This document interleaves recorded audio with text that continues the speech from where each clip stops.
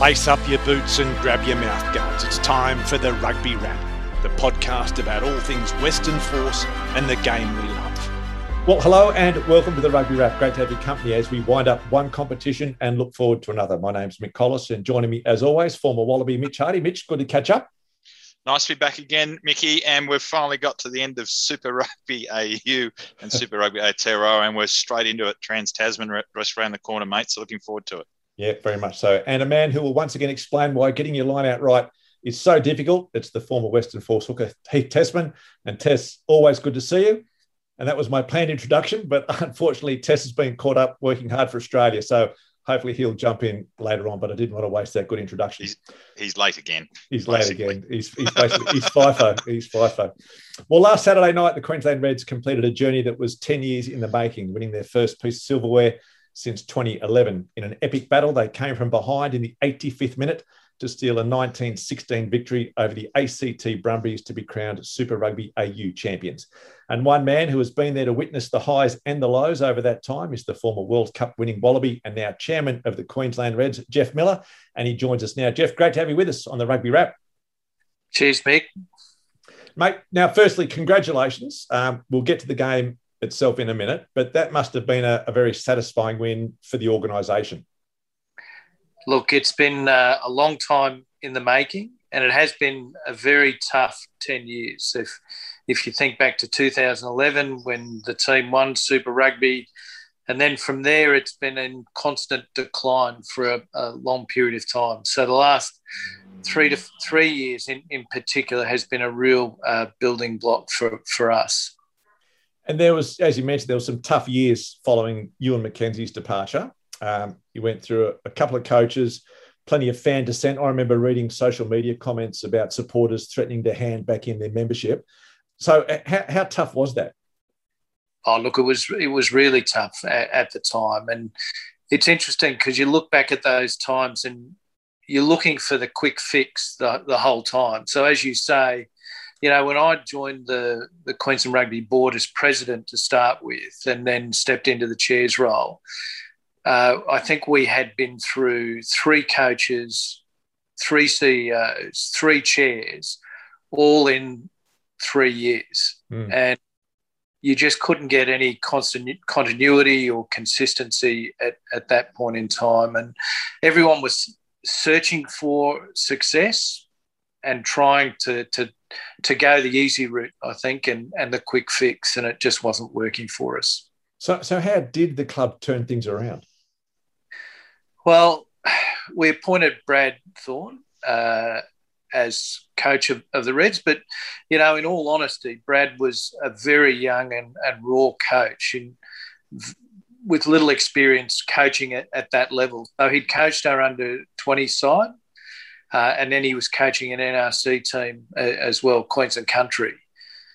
But we took a gamble on him based on the man that he is. And what he said he would do is that he would change the culture of the organisation. And when Brad first stepped into the role, he made some really tough decisions at that point in time. And the board and the management backed him to take those tough decisions. One of them was Quade Cooper, if you recall, yep.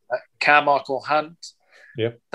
The following year, James Slipper all exited the organisation, and it was all built around making sure that he had the right culture for the team. And he knew that having coached a lot of the younger guys through the 20s, he knew that he had talented players coming through that they wanted to play for Queensland and they wanted to be here.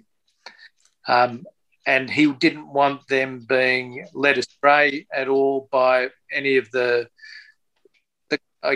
players' behaviours that didn't reflect what his values or he thought the values of the team should. Because, like, was that an easy sell, that whole thing about him trying to rebuild the culture? Was that something the board were thinking, yes, this is what we need? It was, we needed something. Put it this way, because, you know, it was very frustrating to see the team not performing where we thought Queensland should actually perform. So culture was a big part of that.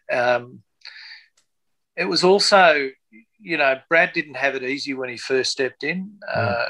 He was allowed to pick his coaches straight up, his assistant coaches. He went through a really tough year that first year. I think it was a very much an awakening for him as to the pressure and the strain of playing Super Rugby, travelling the world, and results didn't go his way in the first year. And a number of the assistant coaches that were with him, they really struggled through that year. So we actually realised after the first year that we needed to put some experience around Brad, and we needed to get the balance of coaches right as well, so that we could give him the best opportunity to actually progress through with the team. So we worked hard at getting the balance right, and making sure that we were picking coaches that would stay with him for a period of time. Otherwise, you get that churn factor happening. Because you mentioned like the success, like his first couple of years weren't good. What made you stick with him when other coaches weren't given that luxury? Well, we made a decision 3 years ago that we would, one of the key strategies for the union was, and I like to call it the 3 S's. So stability, sustainability, and then success. Mm-hmm. So the first and the hardest part of that is to get stability. So even after his first year, he changed out 2 coaches, 2 assistant coaches. So it was only in his 3rd year that he actually had consistency of coaching. Okay. And you have to be able to build your programs around that. So, bringing in Jim Mackay was a great move, and Cameron Lillicrap's been with him for a long period of time, and then we've just put additional coaches around him, and that stability enabled us to take a step forward. It was still hard.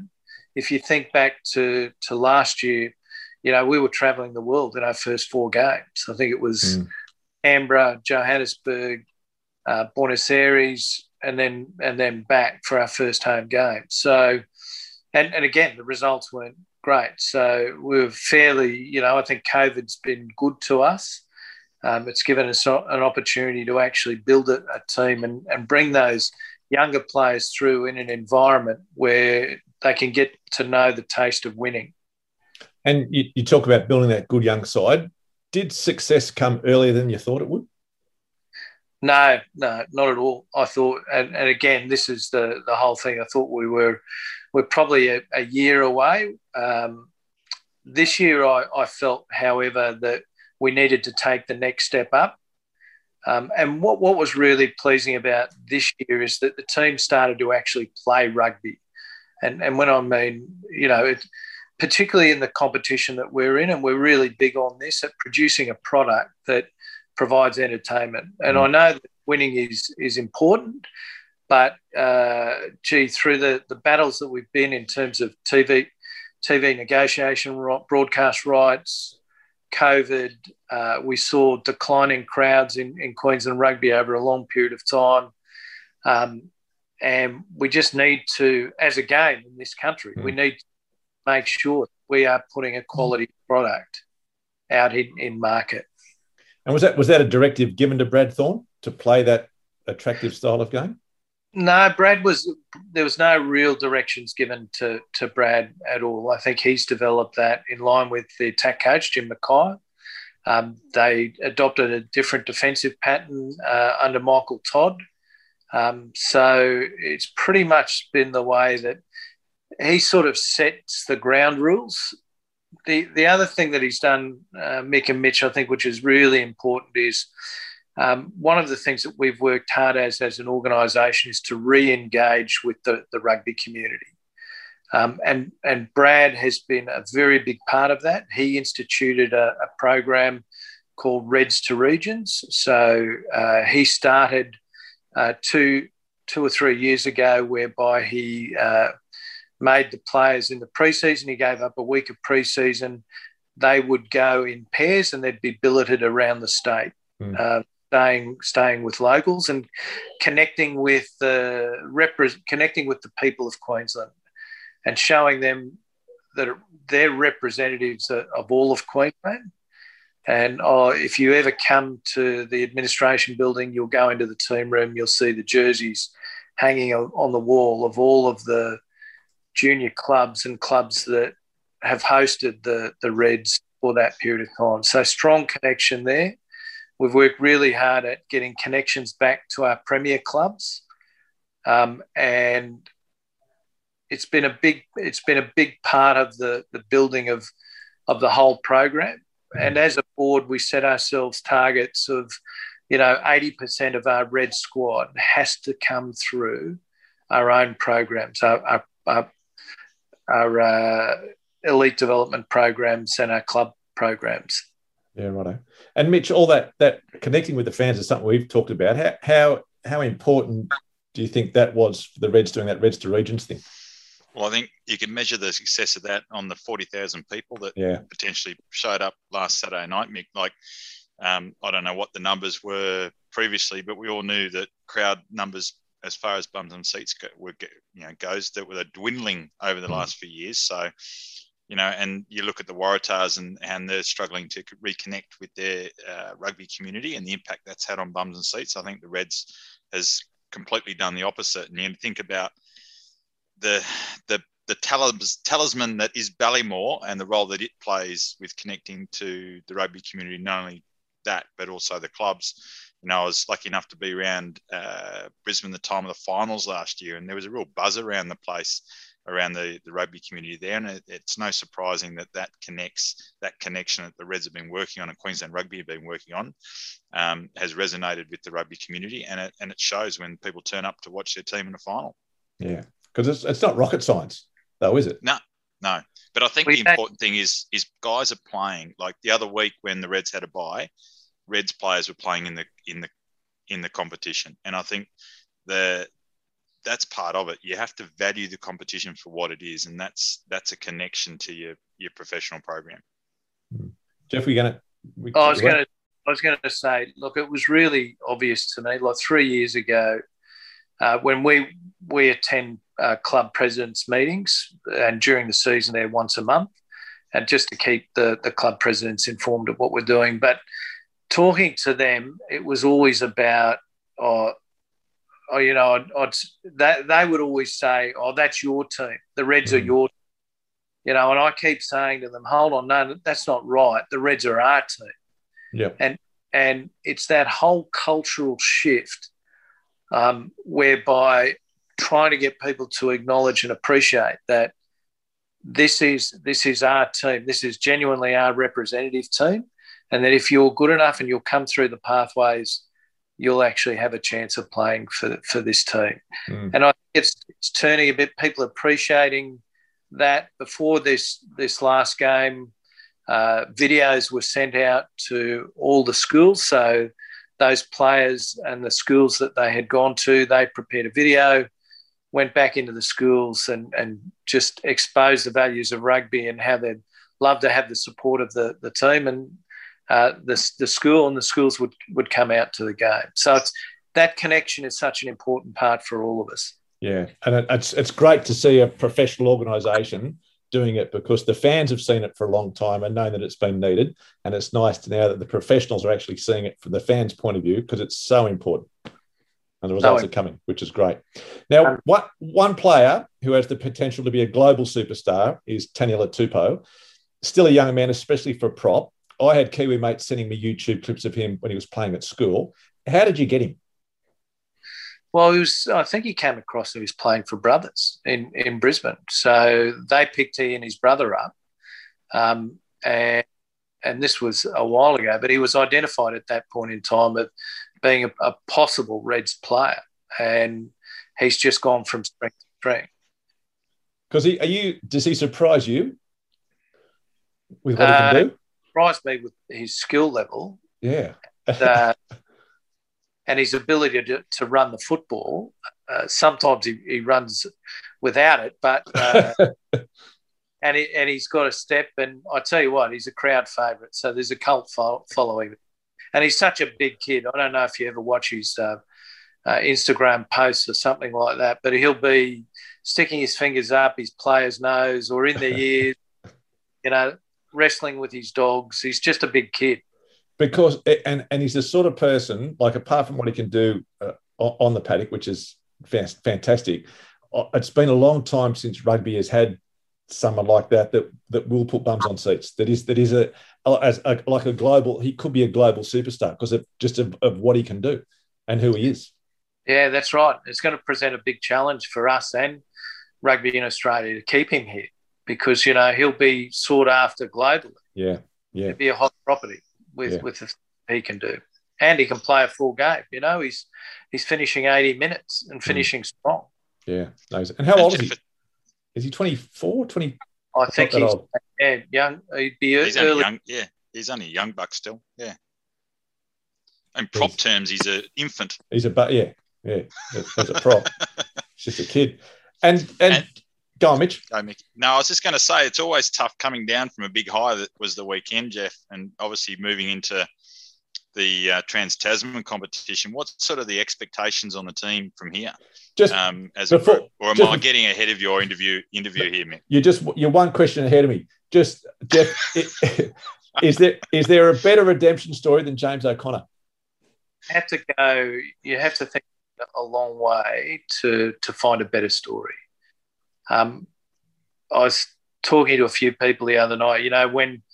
When Brad first came to us and said, "I want to contract James," we all said to him, "You've got to be kidding! Yeah. What are you doing? Yeah, you can't do that."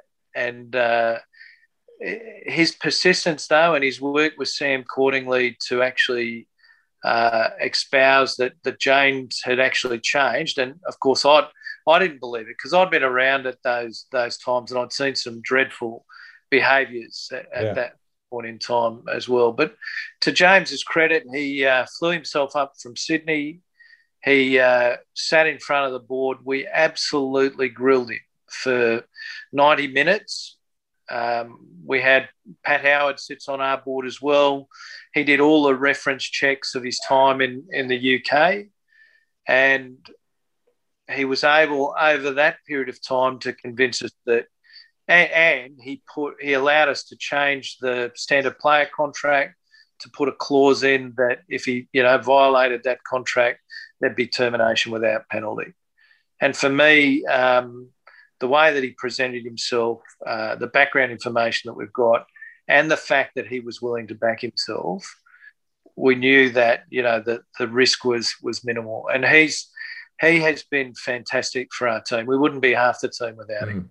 Because obviously he was at the Western Force in his early days, and he left there to improve his brand when he went to Melbourne, and he put a lot of people off. He was the starting 10, I remember, for the Wallabies against the Lions, and no Australian team wanted him, and we didn't have much depth in 10. He's the Wallaby one that no one wanted. So it was obviously a gamble, but he's just become this guy now that everyone has warmed to again. Like it's just been a complete circle. Mick, it wouldn't surprise me if he captains Australia. Yeah. I've heard from people that have been down at the training camps that he's like the Pied Piper. The kids all want to follow him, and he does it with such composure and humility now. I bumped into one of the guys that I work with today, and he was telling me a story about his son met James O'Connor. I think they were in a hairdresser or something like that. James spent half an hour talking to the kid because he had a Reds jersey on, had a with him and just had a bit of a play. He said that just was unbelievable for someone to be able to do that. Yeah, no, it's great. And I've really enjoyed changing my own mind about him because, I went off him, but I've really enjoyed getting back on the James O'Connor bandwagon. And it was great to see him on Saturday night scoring all 19 points and, the last try and kick the last goal. It was a great moment for him and a great moment for rugby. And so, Mitch, on that, before we get to Trans-Tasman, on Saturday night, did the best team win? You talking to me, Mick, or Jeff? Yep. No, to you. Because Jeff might be biased. Yeah. Yeah, no, I picked them, mate. Did I not say that the Reds will win in the last 10 minutes? Yeah, you did. That the Brumbies will lead all game, and then the Reds bench will get them home. I was screaming at the telly with about 25 minutes to go, going, "Get Filippo on, get Saru on, you idiot, Brad Thorn. What are you doing? You're blowing it. Get your bench on." And when those guys finally get on, they do make a difference. The pace of the game lifted a little bit. Obviously, the Reds got a string of penalties, which helped them, and the 2 yellow cards. You can debate those all day long, but it is what it is. The Brumbies had every opportunity to win it, and they gave the Reds every opportunity to win it as well. So, I think when you look at the competition as a whole, the Reds barely had a bad game, and other than probably the force one, which probably was the glitch on it, but it kept things interesting in the competition for when they went down to the force. I think they were the dominant team. They deserved to win the cup. You look at the disappointments from last year where they got beaten on the bell, and the way the team has grown over the last 12 months, both individually for the players involved, but also as a group, then I think, it was the right outcome in the end, and it was good for Australian rugby, and it's good to have a packed stadium that is just absolutely humming as part of it all too, which is all part of it. I thought at one stage there when the Brumbies scored, I thought they were actually going to go ahead with it because they were dominating every phase of that game. But the Reds, to their credit, they hung in, and they've had form all throughout the year that they've come from behind against the Brumbies to beat them. So they stayed in touch long enough. And then, Jeff, that last 5 minutes, what was that like from your elevated private box? What was the atmosphere like? Oh, it was amazing at the stadium. It was just, while it was amazing, I mean, the atmosphere was fantastic. The crowd were right into it. Only about in the 75th minute, or from the 70 to the 75th minute, the crowd got a bit bored and they started doing the Mexican way. Oh, really?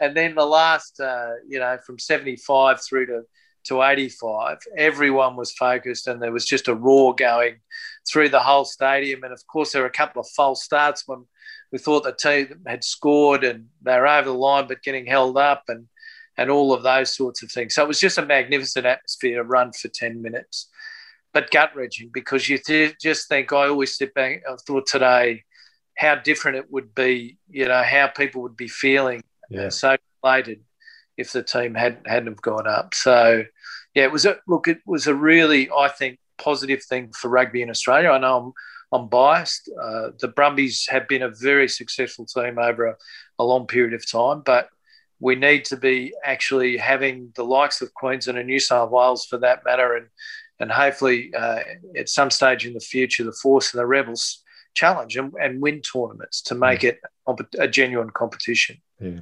And Mitch, they obviously missed Paisami, but Fluke went pretty well, do you think?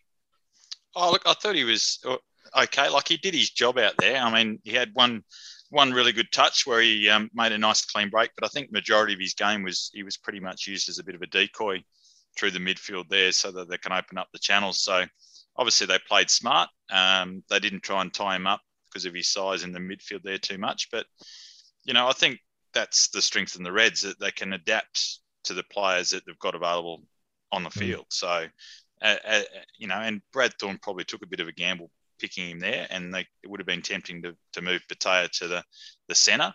But, he got away with it and they were able to adapt their game. But I think that goes back to James O'Connor also. His game management this year has been really top class. And the forward pack, the Reds forward pack themselves, they've been laying a really good foundation all year. So it's very easy to single guys out for good performances and poor performances. But as a whole, you look at their depth and the way they can manage that squad. And Brad Thorn has built that depth over a period of time as well, where he's got those options available to him at any point in time. When you got Liam Wright coming off the bench in the back end of a game, Saru and Filippo, it's a luxury that they've been able to build over a period of time. It just doesn't. They haven't bought the bench. They haven't imported them. It's something they've built. And you mentioned Jordan Patea. Again, he seems to. I don't know whether he hasn't got any confidence at the moment, but he always looks worried. He looks like he's lost his best friend every single time the camera pans over to him. there's a lot of pressure on the kid as well. Like, there's a lot of pressure on him to perform. He's been talked up since an early age. The poor kid lost his father last year, and all those sort of things go on. So I kind of got a lot of sympathy and empathy for him at the moment, and it looked like he did a hammy or something running along in the dying minutes of that.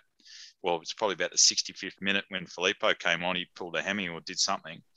He's barely been able to play past that 60-minute mark in a game without having a cramps or something going on. So he's had a pretty tough run. There's a lot of pressure on him, but, I guess Brad Thorn stuck to his guns and keeping him on the wing there. Then he's just giving him a set role to do in the game. It would have been interesting to see what that Dave Rennie does with him longer term with the Wallaby squad, and where that comes about with the test matches against the French and so forth. But in my view, I don't think he's done enough to warrant Wallaby selection just for the moment. And being in a training camp environment with the Wallabies is probably what's going to be best for him. And Jeff, how is he? Is he injured? Is he okay? Did he pull up okay? Haven't injury report yet, because the team's only just got back to training. Yeah, okay. They certainly celebrated hard. And how is Jordan? Like, we mentioned he never looks happy when he's playing. Is he kind of in a good space? He's one of he's fairly stereotypical of some of the Polynesian boys. He's very shy, and you don't get a lot out of him when you actually talk to him. I know that people that are close to him said that he's probably lost a little bit of confidence at the moment. And as Mitch said, I think that's coming through his play on the field. And I know that they'll be working with him just to try to bring that confidence back and just maybe underplay his arm a little bit instead of trying to do too much. Because he is such a great talent. Now, it's a strange situation where you win a comp on Saturday and you're straight into a new one the following weekend. Before we get into that, do you like the format of playing Super Rugby AU and then the Trans-Tasman, or would you rather see the standard home and away comp next year? Well, it's quite topical at the moment because we've been debating this from a Rugby Australia perspective, and I think all of the provinces in Australia would prefer to play Super Rugby AU and then roll into Trans-Tasman, then go straight into Trans-Tasman. So it's been, for us, it's been very good. It allows all the teams to build some confidence, and then I think get a bit of form, and then hopefully we'll be able to compete with the Kiwis.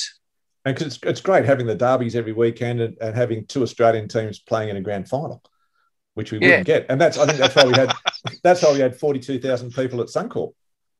Well, I tell you, how good is that though? I mean, Brett Robinson and Mark Bartholomew's that were in the box the other night call it the Super Five, but it doesn't matter. It really doesn't matter. I was surprised. The crowd has really got behind it, and I think that's mainly because they've been really genuinely wanting the Reds to do well for some time. So to be able to have a relatively short competition, have two Australian sides in a grand final and give 40,000 shows me that there's still a real love of the game here up in Queensland. Now, Mitch, your question that I cut you off about 20 minutes ago, if you want to launch into that with Jeff. No, it's just the question was more based around how do you prepare for something like the Trans-Tasman as an organisation, given that you're only playing each of the Kiwi teams once. As an organisation, what are your objectives around the Trans-Tasman? I mean, don't roll out the old cliche, it's to win it, but what's the objectives of it long term? Is it to measure yourself against where you're at now against the Kiwis? Is it to keep building on the crowd support that you've got? What is it that you're going to really want from the organisation over the next 5 weeks? Well, for us, it's very much around testing ourselves. Brad wants to build a squad, and we do as well, that is best of class. Without being too cliche, we'd like to replicate the Crusaders, whereby we are consistently playing in finals football. And you would know that you want to play against the best. You want to measure yourself against the best. This weekend, as I said, the boys took it as a genuine grand final. They celebrated after the game. I think they've only just got back to training late this afternoon, but they'll go across to Dunedin and they'll want to put on a good performance. I do think, though, Brad's got the Crusaders in the back of his mind. He might be looking forward a little bit too far in terms of another week when the Australian champions will take on the New Zealand champions, which, again, we're hoping that will be a big game at Suncorp, and we'll get a good crowd there as well. Yeah, that should be an absolute blockbuster. That's on Saturday, the 22nd of May, Mick. And the good thing about this is there's no buys. No one gets a buy now. Yeah, that's what I like about it. Ginge, what's your thoughts on bringing in that extra sixth team, the Fijian Drua or the Pacifica Samoa or the Pacifica team, to get rid of the buy? You support that? We will support it on the basis that it's that there's funding there to be able to support the team commercially. And that it adds value somewhere along the line. You know, if it's a genuine, if it's not a sacrifice, but if we're able to help develop the players of the South Pacific, I think we would support it every day of the week. But we do, you know, COVID's given us an opportunity to actually take a pause and revisit what competition structures should look like in the future. And also made us think about financial sustainability over a period of time and what's going to be best for our game and how can we maintain that competitiveness in a very competitive environment, as you know. Mm. So on that, I noticed in the background of some footage of the boys training, the Ballymore development's progressing. So what's the latest on the Ballymore development? Because no doubt that plays an important role in the future of the Reds. Queensland rugby. Yeah, it does. And we hope it plays a future role in Australian rugby, to be honest. It's a single asset that rugby technically owns. So we have knocked down the old McLean stand that's there, and we're building a national training centre, which Jeff, are you going to put up the Miller stand? No, it's still going to be called the McLean. Okay. We carry on those traditions, but it's effectively a modern McLean stand. Looks almost the same, but it'll have terrific gym facilities. It'll have auditoriums, change rooms, office capability. So, and it'll be the home for the Wallaroos, and it'll be home for the Reds, and that's just stage one of the development. So, you know, we haven't had a lot of money spent on Ballymore over the years, and it's in disarray at the moment, or disrepair, and it's important for us to actually generate revenue out of Ballymore instead of it being a significant chain around our neck to becoming a financial asset for us that's income producing. And again, Ballymore's got such so many people have got a connection, an emotional connection to the ground, and it's almost like it's the grassroots again, and it's great that Queensland are looking after that grassroots part of Queensland rugby. Yeah, it's really important for us. You know, we went through, particularly over the last few years, where it's been financially very tough, and people probably don't appreciate this, but Ballymore, just to keep it open, the gates open, costs us over $1 million a year just to keep the gates open. So, you know, when you're doing it tough financially, you start thinking about, are we better off handing this asset back to the government, letting them run it and look after it and maintain it and all of that. So the Ballymore development of the National Training Facility, as I said, is stage one. That's really important for us. We'll move the team and the administration into that building. We'll lease out the current administration building that we've got. And then there's plans to bring a swim school in and other commercial buildings, because we've got quite a bit of space there that have got some attachment to sport. And then we're hoping that we can at least break even. And that isn't then an expense that we have to wear each year, and we can put the money that we make back into the grassroots and grow and develop the game. Yeah, fantastic. Right. And just before we let you go, just speaking about the financial side of things, as you know, Australia is looking at that private equity option. Some people are for it, others are dead against it. What's your thoughts? Well, I think we're at the early stages of this. There's a lot of work to be done before we actually decide which way that we want to go. We are very short at the moment from a capital perspective in the game, and we're a long way away, or it seems that we're a long way away from the British Lions Tour in 25, possible World Cup in 27, which tend to be the pot of gold. But we also have to consider what's happening around the world. How do we maintain and compete with other nations that have sold to private equity, and how will that impact on us? So we're doing Rugby Australia are leading the work on it at the moment. As I said, I think that, and I've spoken to Hamish about this, the one thing for me is we have to look 10 years down the track, which is likely to be the first exit of one of the private equity firms that might actually invest in us. And then what does that look like? And what is the legacy we as a board, or we as administrators for the game, actually leave for the rugby community? And I think we can do that, and I think we can do it successfully. But we really, I keep saying to our board, we've actually got to get ourselves in a position that protects us from ourselves, because rugby has got this terrible cycle of ups and downs, and there's very little in between. History will show that if we protect ourselves from ourselves, we'll just waste that money some way. So it's very important that we, as current administrators in the game, whatever we do, we make sure that we leave a legacy for the grassroots of our game. Yeah, and that's music to the ears of every rugby fan in Australia. So, Jeff, mate, it's always great to catch up. We do appreciate your time. Again, congratulations to you and the Reds for a great season, and all the best for the Trans-Tasman. Thanks, Mick. Thanks, Mitch.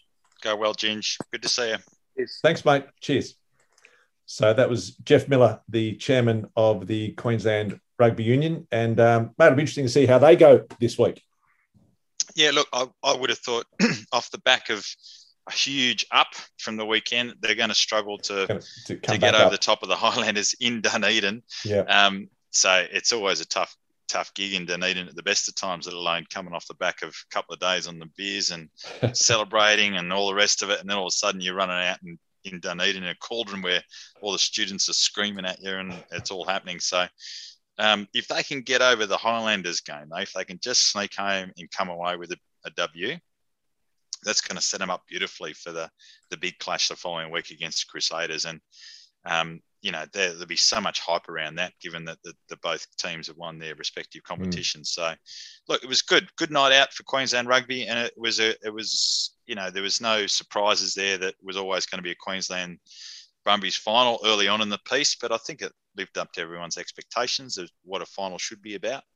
And there was plenty of hype about it and talk about it, and it was really positive for Australian rugby in general, I think. Yep, well said. So to the mailbag and the Trans-Tasman starting on Friday. We've got the Highlanders up against the Reds, as we mentioned, the Waratahs against the Hurricanes at the SCG. And then on Saturday, the Crusaders against the Brumbies, the Rebels against the Blues, and the Western Force against the Chiefs at HBF Park, a late one, 7:55 p.m. kickoff. So, Mitch, the Force up against the Chiefs, Richard Kahui up against his old team. What's going to happen? How are they going to go? Yeah, look, off the back of the Chiefs, and they're going down to the Crusaders from last weekend. They were really competitive in that game. It wasn't until the sort of last 10 or 15 minutes the Crusaders really got away from them. And they were very combative. They've been combative all year. They do struggle at certain points in time and rely on key players like Damien McKenzie. And Brad Weber in particular was a big loss for them not playing last weekend. So they're going to have to rely on those big guns to get them over the line against the Force, because the Force will have had a bit of time to prepare for this game. They know what's coming at them. It's a long journey across the ditch for the Chiefs.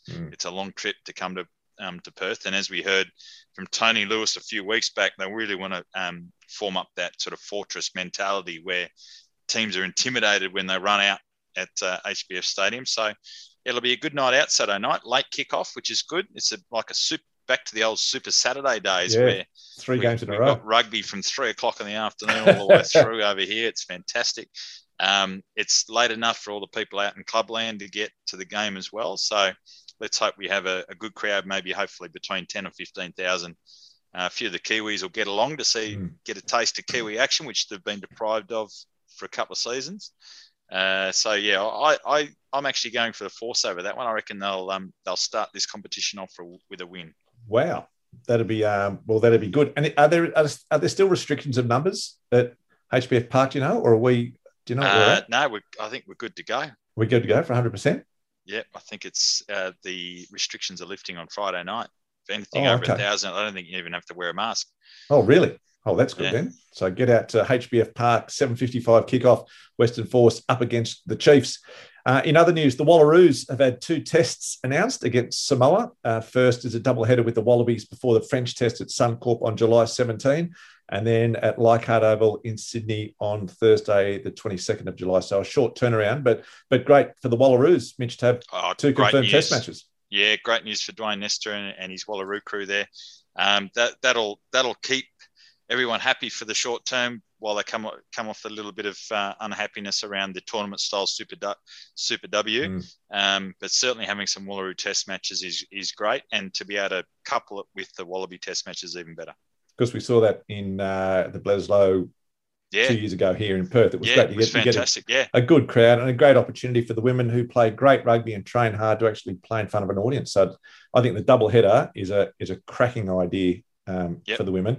And it is good they've got those 2 confirmed tests, because they had their World Cup was cancelled as well. And their Super Rugby or the Super W comp's been thrown around a little bit. So I think that's really good news for them, and they'll be pretty pumped, and hopefully they'll get good crowds to get out and watch both of those games. And speaking of the Perth Bledisloe, it was originally scheduled for the 31st of July. So my understanding, it's not going to be on that day. There was talk that it had been cancelled altogether, but during the week, I've got a mate of mine who wouldn't give his mother $1 on Mother's Day. He's made a bet with someone that the game will take place in August, and he wouldn't bet if he didn't know he'd get a return. So we're hopeful the scheduling will allow it to be there. I emailed Rugby Australia on Monday and asked the question, will Perth be getting a Bledisloe this year? Haven't heard back, so we wait. But then Rugby WA today sent out an invitation to a Bledisloe long lunch with dates TBC. So it looks like it will be on, but no one knows when it's going to be on. Which again makes it very hard for people hanging on the not only here in Perth, but I've got like all the people that came across 2 years ago. They went home absolutely buzzing about how good that ground was and what a great day that was. And they would come back to Perth in a heartbeat. But all these tourism dollars that they're going to sacrifice by not letting people know, because like we're the same, we want to go on and watch a test match on the East Coast, but we've got 3 French tests, one on a Tuesday night, so you can't make a weekend out of it, one on a Wednesday that you can't do anything about, and then one on the Saturday. So people want to travel around, but then no one knows when to book. Yeah, that's it. It makes it bloody hard, doesn't it? Because we've got a history of going to test matches over East, and as you say that, but last time we hosted Bledisloe Cup here, like it was just buzzing the whole week. Absolutely. And the amount of the economic and tourism dollars and the money that's injected into the local economy because of a Bledisloe match is enormous. So to leave people hanging while they make other plans and think, well, we're getting a bit close to September school holidays, might be able to not be able to do the August. We're thinking it's July. We could have planned around that. Then you've got that. The later it becomes, it also impacts on club rugby as well, as club rugby starts to work towards finals. Historically, the weekend of the test match here in Perth has been a free weekend of club rugby, so everyone gets behind it. Yep. Well, the later it goes, the less chance it is of being a free weekend of club rugby. So then you start to cannibalise and offset the rugby community, which is the ones that are going to go to the rugby lunches on the Friday, and go to the game, and have the big day out with their mates and family and friends from over East. Yeah. So, they need to get their act together. They need to get their act together very, very soon.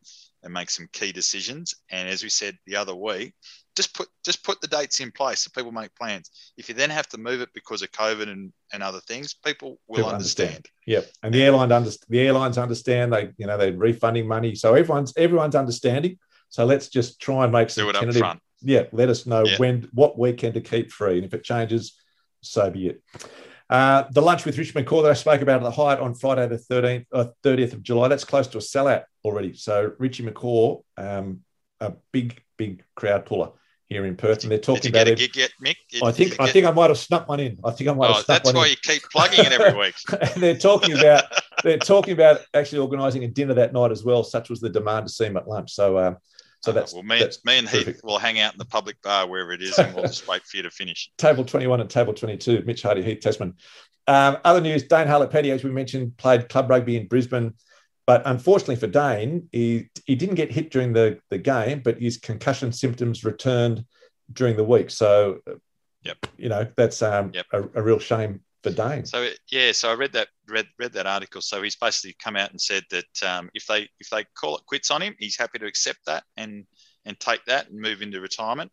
He's off contract with the Rebels this year, so obviously there's that would be hanging over his head as well. But expert advice is that no, you don't have to retire just yet. But I think this latest episode with the symptoms re-emerging could be spelled trouble and potentially retirement for Dane Harlett-Petty. Because if you've had a headache for 6 months, you'd be starting to think, well, yeah, and he's got to put his health before the game. And I think he's an intelligent bloke. So it's not as if he hasn't got life after rugby.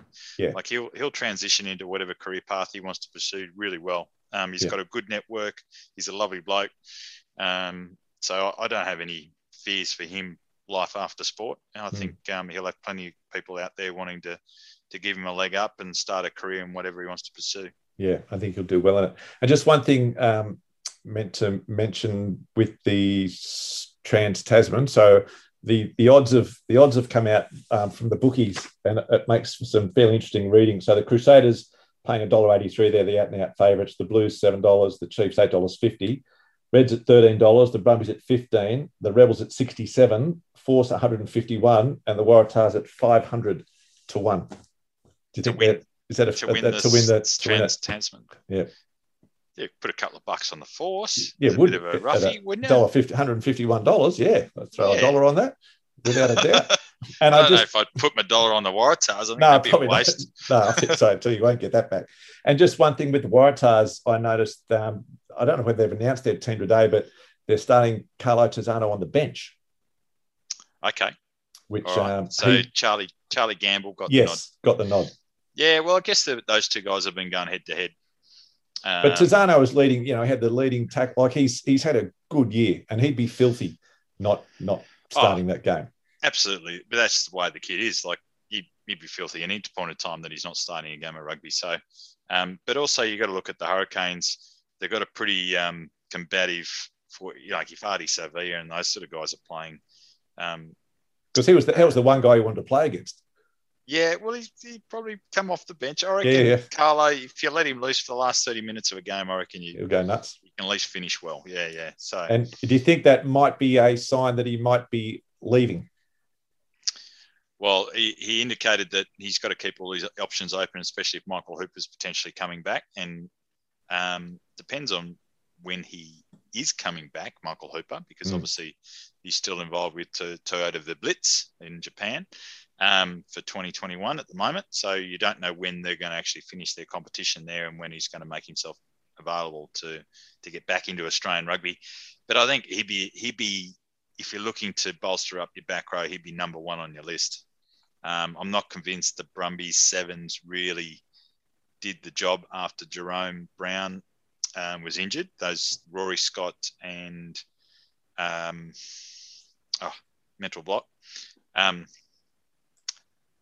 come back to that one. But so those guys probably didn't set the world on fire as seven. So you could actually look at a Carlo Tizzano in that Brumbies pack setup. That's true. Obviously, the Rebels need a bit of oomph if they're going to rebuild, especially if they've got a new coach coming in. And of course, being a WA product, and as much as Kane Kateka did a wonderful job as the number 7, he was it. He was the only 7 they really had in the lineup over here in the force. So you could potentially, have him and Kane sharing the responsibilities in the 7 jersey in the force lineup. Yeah, which would be great. And in club rugby, Mitch? Oh, club rugby. Give me a moment, Mick. I need to bring up the scores from last weekend. Uni had a big win last weekend. No, they went down. They went down, yeah. A bit of an upset. Kalamunda upsetting. Yeah, so that was a Kalamunda. So Kalamunda scores on the bell. I actually ended up watching the highlights of that one. So poor old Jake McIntyre, the force player, first game for UWA, throws the intercept on full time to give Kalamunda the win. So poor old Jake, he's not going to be popular down there at the library, mate, if he's going to throw away the lead on the ladder. The other big upset from the weekend was Wanneroo getting up over West Scarborough. So both the top teams went down. So Wanneroo 27-25. A high-scoring affair between Southern Lions and Arcs, 48-26. Arcs take on Uni this week, and it's not going to get any better for them. They're sitting well and truly on the bottom. Pally skipped away from Perth Bayswater. That was a bit of an arm wrestle early on in the piece, and then I noticed Pally really stacked on a few points late in the piece to run out 52-23. Neddy's had a very comfortable win over the Joondalup, 48-26.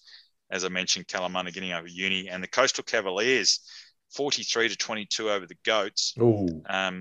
So the ladder, West Scarborough just keep their spot on top jointly with Nedlands. UWA is in third, jointly with Palmyra. Kalamunda's breathing down there next, and Coastal Cavaliers round out the 6. On the bottom, the poor old Goats sit on the bottom, then followed by Joondalup in position number 13, and Cottesloe position number 12 after going down to the Associates last week. Oh, in the Battle of Broome Street. Yeah, 19-16 to Soaks over Cott. Close one. Yeah, so probably the pick of the games this week in the WA comp, Neddy's taking on Soaks will be the pick. Sir Charles Court Reserve down there. That'll be a good afternoon if the sun's out. Pally taking on the West Scarborough Boars. That will also be a good tussle. And Joondalup taking on Cottesloe is probably the pick of the games this weekend. Excellent. And did you have any shoot shield scores?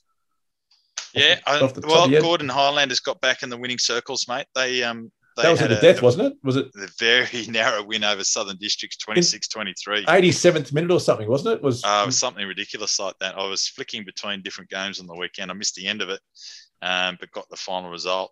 Ringer only just snuck home over Eastwood, 40-37. That's I saw that big score. Game for those two clubs.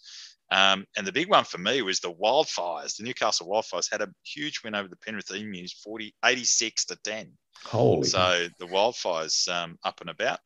Let's have a look at their ladder. Sydney Uni on top, Northern Suburbs second, followed by Eastwood, Ringer, Gordon, and East, all sort of rounding out that top 6. And the poor old 2 Blues and Penrith are sitting on the bottom of the ladder there. So yeah. The Japan Top League moves on this week. The semi-finals are this week. So Toyota Verblitz, which is Michael Hooper's team, up against Robbie Deans's Panasonic Wild Knights, and the Suntory Goliath, who have been the form team all year, coming up against the Bernard Foley Kubota Spears. There you go. So that should be interesting times for those games, which will decide on the Japanese Top League. Over to Major League Rugby. Let's have a look at what's going on there. I heard the Giltinis went down. So did I. Heard that, yeah. Yeah, to the NY team, the New York team. Yep. Rugby United. So that was a massive upset. I don't know what went on there. I didn't get to watch the highlights, but that was one. There was some really close games all around, like Old Glory. Yes. Down again. Oh, are they none from 4 now or none from 5? 34-33. 1 point. To Utah Warriors. Yeah, they're nearly there. Johnny Utah. Atlanta just got over Toronto, and the Gilgronis went down to the New Jacks. So it's a pretty tight comp. Yeah, tight sort of comp that. So we'll have to have a look at where that ladder is at some point. We might have a bit of a sneak peek into that, a little bit more detail in weeks to come. Mickey, to see how it is all unfolding towards some silverware. And if anyone wants to know how Heath Testman's heavies went, just drop him on Twitter. You'll get hold of him, and I'm sure he'll give you a big rundown. Yeah, we do know East Tigers are now none from 5. The running premiers, none from 5. Wow. Yeah. That's quite amazing. Wow. Yeah. All right. Well, that's been a big week. Big grand final on Saturday, and the Trans-Tasman kicking off the Force versus the Chiefs on Saturday night at 7:55 p.m. at HBF Park, and Club Rugby, as always, at 3:30 on Saturday afternoon. So, Mitch, good to catch up. Yeah, it's good to see you too, Mickey. Are you going to be sideline on Saturday night? Yeah, as far as I know, I'll be down there. Doing some interviews post-match, which would be good. Right. Tess, it would have been good to see you. So hopefully you've listened to this one. We do miss you. We look forward to seeing you next week. And a reminder, any feedback to the Rugby Wrap page on Facebook or to Rugby_Wrap on Twitter. Thanks again to everyone for tuning in, and we'll catch you next week on the Rugby Wrap.